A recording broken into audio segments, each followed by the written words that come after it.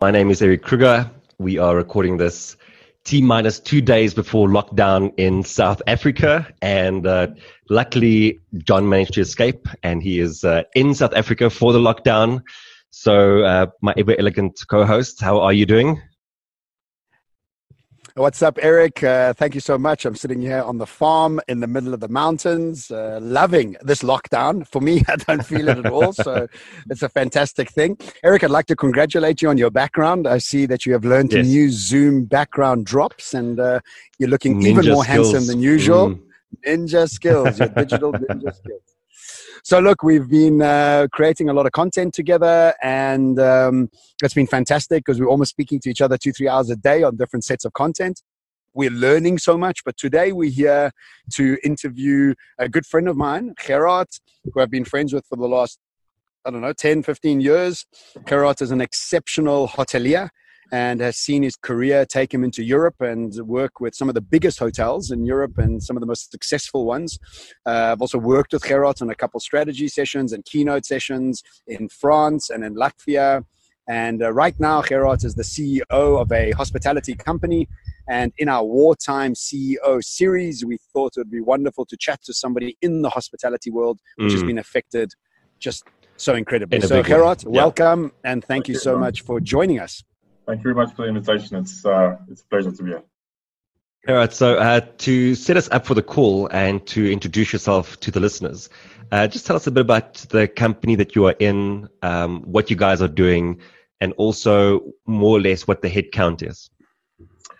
Okay. So my company name is Apex Alliance Hotel Management, and we are what they define as a white label operator. So we're a third party operator, if you wish. So essentially what we do is, if you're a hotel owner, we help you establish a franchise agreement with the larger brands, Marriott and Hilton as an example, and then we manage it for you. So it's a very interesting model. It's gaining a lot of traction, especially in Europe and America. And so we've seen a rapid expanse in terms of this company. It's 4 years old, so it's still kind of classified as a startup, but we have 16 hotels on the books. And potentially, pre-corona or COVID-19, we were looking at roughly 30 hotels to be signed in really key locations across Europe. So we're growing, and we're growing fast, and we're working with the biggest brands, Hilton and Marriott at this stage. And so in terms of the company itself, we're based in Lithuania. My head office is based in Vilnius. That's where I am right now. And headcount-wise, you're looking at almost 400 employees now in the various hotels that we have. Okay. And what do you do there? What's your role? As CEO, so my kick off, with the exception of determining the strategy for the management company, it's all related to business development. So it's in terms of growth. It's in terms of actually implementing strategy, like long-term strategy. What is our approach regarding development of the employees? What is our approach with regards to implementing business intelligence tools in terms of staying at the cusp of what's happening in the hospitality industry today? There's, of course, the sales element, so in terms of driving new business into the hotels, and then day-to-day operations. So it's making sure that the hotels function as they should. We have brand standards that we get from the brands, from Marriott and Hilton, but at the same time, we have to implement our own brand standards. How do we manage hotels? What is our values? What do we stand for? What is our purpose? When it comes to hospitality, and that's my role. So I'm running this company, and now, as I'm sure you can imagine, with COVID-19, it has disrupted my industry more than anything ever. We are the hardest hit industry globally right now. That makes sense. And I've seen the video from the Marriott CEO. It's a really good video. Like, I think it shows really good leadership. But I think he was saying that in some of the hotels, like, they're down 90%, something to that extent. So it's the case now. Like, I look at our hotels as well. I've shut them. I've shut all 6 of our hotels across this all 6 hotels in Central Eastern Europe. I've shut them as of today because there's just no point. So you're sitting at 1% occupancy. It's 99% drop in occupancy, and it's not small cities. I'm talking Bucharest, where Currently, the one hotel which is sitting in the old town of Bucharest should be running at 99% occupancy. It's got 1% on the books. Wow. There's no revenue. Yeah. Like, I mean, I get goosebumps thinking about it. Nobody would have thought that we would disrupt it like we have been, but it's tough. It's tough. How are you doing emotionally, Gerhard? I mean, sorry, Eric. Like, go for it. where's your emotional stance? Where's your management emotional stance? Like, where are you there, and what have you done around that? So, look, man, this is the most difficult thing that any person has to go through, especially in our industry. Because the reality is that there are a lot of people who lose their jobs. Yeah. And so for me, from an emotional perspective, of course, this is where it's the most difficult because, you have long-standing associates or long-standing employees that have been working with us, that have gone through hell with us in order to get some of these hotels open, that we will have to let go, because there's just absolutely no recourse against the impact of this virus. And that's really sad. It's really, really, really, really, really sad. And the main thing is just like, for me now, is to give people the choice. So we evaluate all the different models, all the different mechanisms that we can go through to, if we do let somebody go, that they are in the best position to weather the storm with their family. So if that's 3-month compensation, depending on the legislation, every one of the, not hotels, every one of the countries also have different mechanisms which they're currently applying in terms of not redundancy, but in terms of suspension. So in other words, what we've done in Lithuania, as an example, the 2 hotels, is all the staff, with the exception of some poor people, are suspended. So they get 40% of their salary and they're sitting at home. But at least they know when they come back, they will have a job.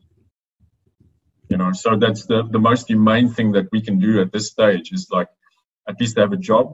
They have a much significant smaller income that's coming into their back pocket, but at least for the next 2 to 3 months or the foreseeable future, they would be able to survive at least. How's your company's cash flow to be able to sustain this for 400 people? Where are you guys getting the cash flow from, and how are you going about it? So, like, as a basic principle, what we do is we ensure that our hotels have sort of a working capital for 3 months. This is kind of a stock standard industry principle. So the working capital is, you need to be able to pay salaries for 3 months, and you need to be able to pay for accounts payable needs to be sorted out, sort of cash, etc. There's a couple of elements that you have to take into consideration. The issue is that 4 of our hotels just opened last year, so they haven't been able to build up the cash flow yet. So now we're in deep trouble, right? So how do we pay salaries for March? How do we keep those guys on the book? So we have to find equity partners that are willing, the investors of the hotels, of course. We have to ask the owners to they have to fit the bill. So we have to find the most amicable solution for both parties, because for the owners it's net bottom line, right? And for us as a management company, it's our employees. But you can never just look at it as that, black and white. You have to find this balance, like make sure that it's a win-win situation for everybody. What I'm wondering, so you've already mentioned some of the things that you guys have done in terms of looking at staff count, trying to find the best way to accommodate your people in a very difficult time. What else have you guys had to do? Because, obviously, I would assume, based on what you guys are doing, it's difficult to pivot in this time to just an online something else, because that's what everyone's saying, right? Like, we just digitize our business and on we go. But we're not. What do you guys?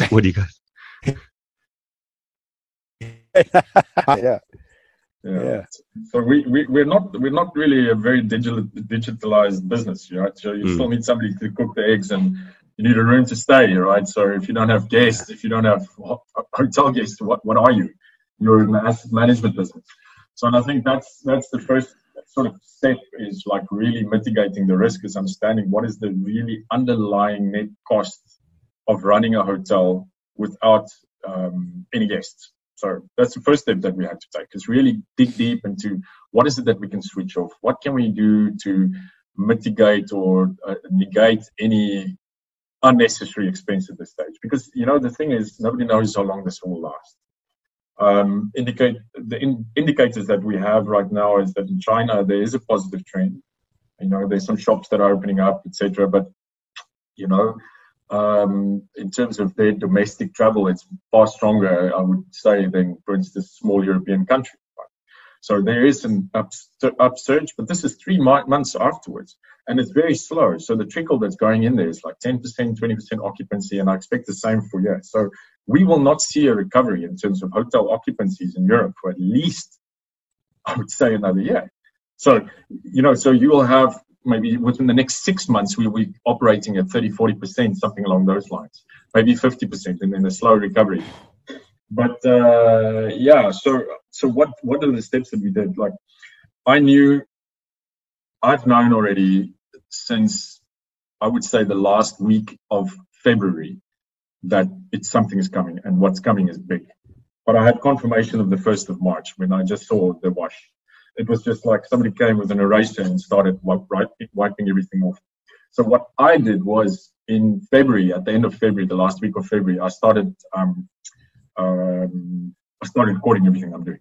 So I started recording all my decisions day by day. So I have somebody with me most of the time, or if not, then via email, or I record my video recordings with people, so that there is an absolute record of every decision that we've made throughout this whole process.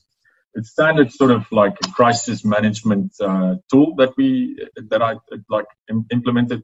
And the thing is, it allows me at the end of the day and my team to reflect on what is it that we've done today? What are the decisions that we've done today? Are they the right decisions? And what can we do differently tomorrow? Because the issue is that in a crisis mode like this, everything is changing by the second, by the minute, by the hour. There's new statistics, new laws. For instance, in all the European countries, the laws have changed regarding this specific situation, the bailout situation. But today the law is like this, and then we make a decision because, we're doing cash flow statements and all this kind of stuff in order to secure some investment. But then tomorrow there's another law. So then half of that, so the waste of time is what you want to avoid in this process. Because in South Africa, I can tell you, obviously you guys are a little bit behind now. So my advice to anybody in the leadership role now is try and limit the amount of wasted time that you spend on doing one thing just to be changed again and changed again and changed again. It's changing every day. It's changing every day. Very good advice. Yeah. So, look, I think that the unknown and the fact that everything is changing consistently is everybody's sort of like we in the same washing machine together. You know what I mean? Yeah. We don't actually know when this is going to be ending. I got a couple of questions, but I think I'm going to end with them because I really want to start understanding what could a pivot be and what could you do? I mean, because there is a thing around like, look, we're a brick and mortar business. That's all we do. That's how we go about it. But before I get into that question, because I think that's a good question to end off with, Eric, do you have any other questions like in the sort of current situation where Gerhard is? Yeah, so it's more of observation, but it also, I think it ties into where you're going. I think what we're kind of seeing, if there's two big trends, is that some organizations are thinking we need to survive this, that when we get through this, things pick up and we go back to business as usual. And other businesses are thinking, well, how do we evolve what we're doing? So how do we take it online? And it sounds like for you guys, it's survival. It is, let's get down to basics as much as possible, survive this, and then when things go back to normal, we just pick back up. Yeah. That's the strategy? Absolutely, but also it gives us an opportunity now in the downtime to actually distill our vision far more in detail, I would say. My team and I, we're working on our strategic plan. The guys that are on downtime right now for when we emerge is what are the steps that we're going to take in order to emerge. And secondly is what are the fundamentals, what are the foundation blocks that we, in light of such a disaster, can implement in order to avoid having to go through the same thing again, or be ready the next time, or be more ready for something like this. But that's still within the structure as being a hotelier. Yeah. Like, have you thought like so? Okay, so have you thought, because we've spoken to some CEOs that have like reshifted their business. They're like, okay, well, look, until it goes back to normal, and we don't know when it's going to go back to normal, we're going to start doing something else. Is there something else in the hotel game? I mean, have you given it any thought what that could be? Yeah. So look, I mean, for us, we are in the people game. So like that is a fact. I mean, like people will travel, they stay in hotels, and that's something that not will change. The fundamentals around that. What I definitely see, I'll get to the pivot point now. What I definitely see is that we are able to work remotely. I can, albeit that you're a bit siloed. I get that sensation that my team is losing, maybe not touch, but they're not as in touch with what's going on when they're together. And so what I did from last week when we moved out of the office, I started the daily briefing. So now we have a daily briefing at 9:30, and I take them through what's happening today, what did I do yesterday, where can I get some advice, what are the thoughts, what is the emotions. And how many people are coming in? How many people are coming in for that? About 20. This is my head office team. Yeah, head office guys. Okay. So they dial in for that, and we have a sort of like a powwow for half an hour to an hour, just like also for people to get some things off their chest, like emotionally. Yeah, it's a nice check. Okay. So that's every morning at 9:30. Yeah. Okay. So and then we do it every day. So in terms of the pivot, some of the things that we've considered, John, is before I get to the pivot, what we're doing right now, as an example, one of my hotels, the Marriott here in Vilnius, is we've decided to turn it into a quarantine center for doctors. So doctors that are dealing with like this, with the diseased, of the sick guys, they do that for a period of time, and then they need to go into quarantine. And instead of sending them home, what we said is we've got all these rooms. Let the guys come, stay with us. We'll take care of arranging food delivery for them, trash delivery, and they go sit tight in a room for 14 days. And we're doing this as a not to generate any income. We're doing this out of support for the local community. Wow, so that's not really a pivot, but like this is how we pay back. Not pay back. You know what I'm trying to say? It's all about you're giving back. Yeah, of course. Yeah.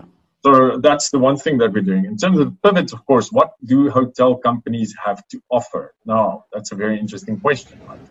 So where I certainly see the opportunity for us, for me as well, is we're being approached actually by a lot of ad agencies, or I'm being approached by ad agencies to help them define strategies for companies that are now going through a really tough time. So we're helping actually ad agencies develop strategies for other distressed companies, because our industry is completely destroyed. So it's like, how have we managed to kind of successfully navigate through this disruption?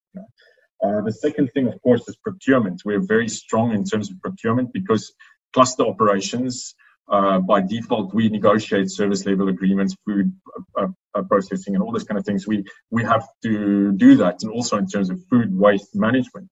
So as a consulting and also getting a fee on helping people improve their procurement processes, I think that's another thing that we as a hotel industry should definitely consider. That's it. And I think last but not least is really service-related training and so forth. I know that BMW in recent years, what they've actually done is they're proactively headhunting hotel people to come and work in their shops.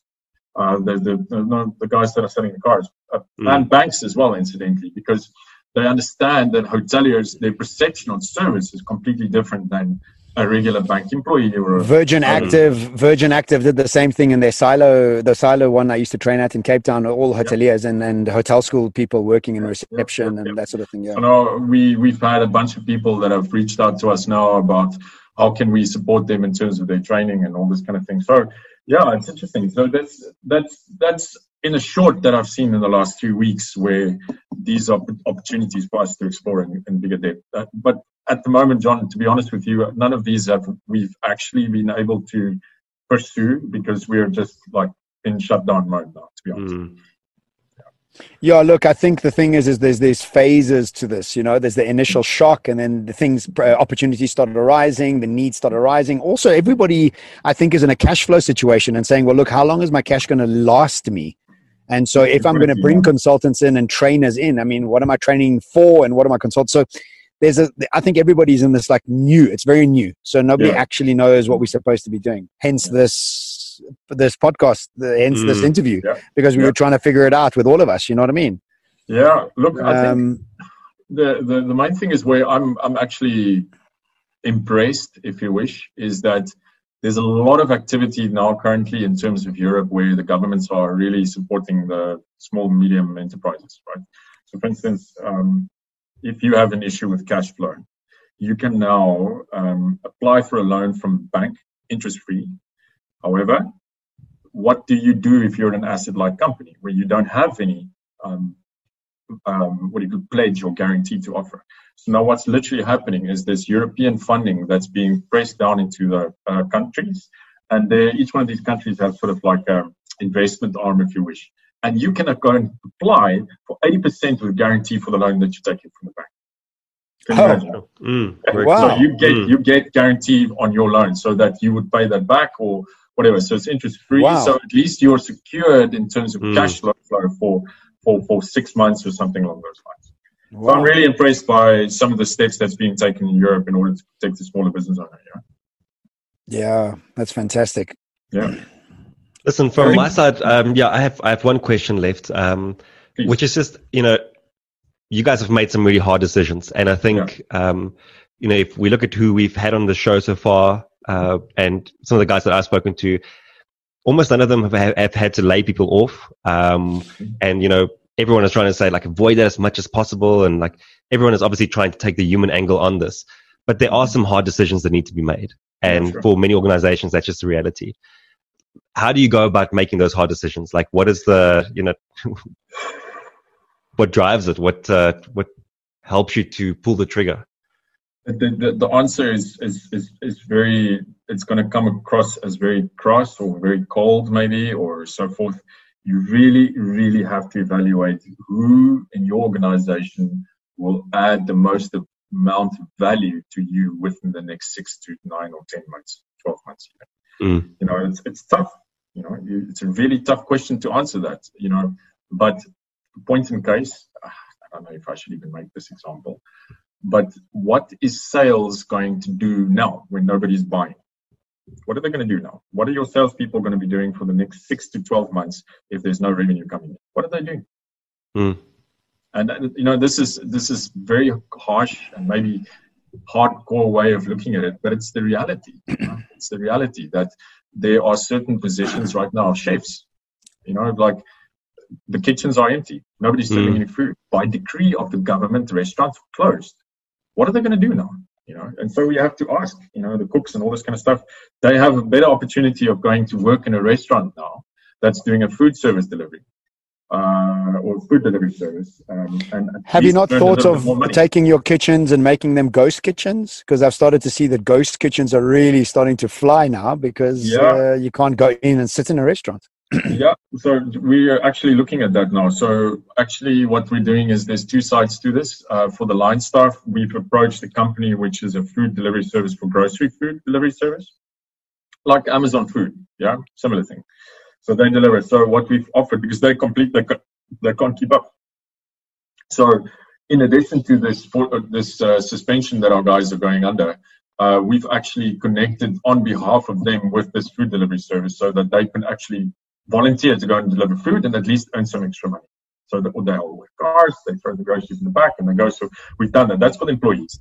For this ghost kitchen thing, we've looked at it, and that's really under top discussion point for us right now. Whether we can actually realistically do it, but I want to do it. Similar with, because we have like Uber and we've got Uber Eats, at least we have a similar version of that, which is called Bolt. And I mean, these guys can't keep up. So, they must be pumping. Yeah, I tell you, like this grocery delivery service, you cannot order within the next 4 days. Cannot. So it's booked. You cannot get anybody to deliver groceries to your house within the next 4 to 5 days. Cannot. So if you, it's a business model for anybody to take into consideration. This is something you should be thinking about in South Africa right now. Well, Gerhard, I want to thank you so much, man. Yeah, sorry about it. I know it's a tough situation, and thanks, guys. Yeah, we're trying to create this platform to help other people also realize that if they're going through a tough situation, they're not alone. Hopefully, there's some ideas that pop out of this. But I know what an excellent and passionate operator you are, and I know that you're not showing all your emotions in this interview because I know you, and I know this is tough for you. And I really wish you all the best. And as soon as this is over, I can't come and wait and visit you in Lithuania. I mean, I think we were supposed to be together in 2 weeks' time. Yeah, I think we had a whole week planned in Romania and Poland. Everywhere. Yeah, I'm going to miss that time with you, but sending you lots of love, and thank you so much for making the time for this interview. Okay, guys, stay safe, stay healthy. Look after you, and thank you. Hope to see you soon. Cheers, man. Ciao. Ciao.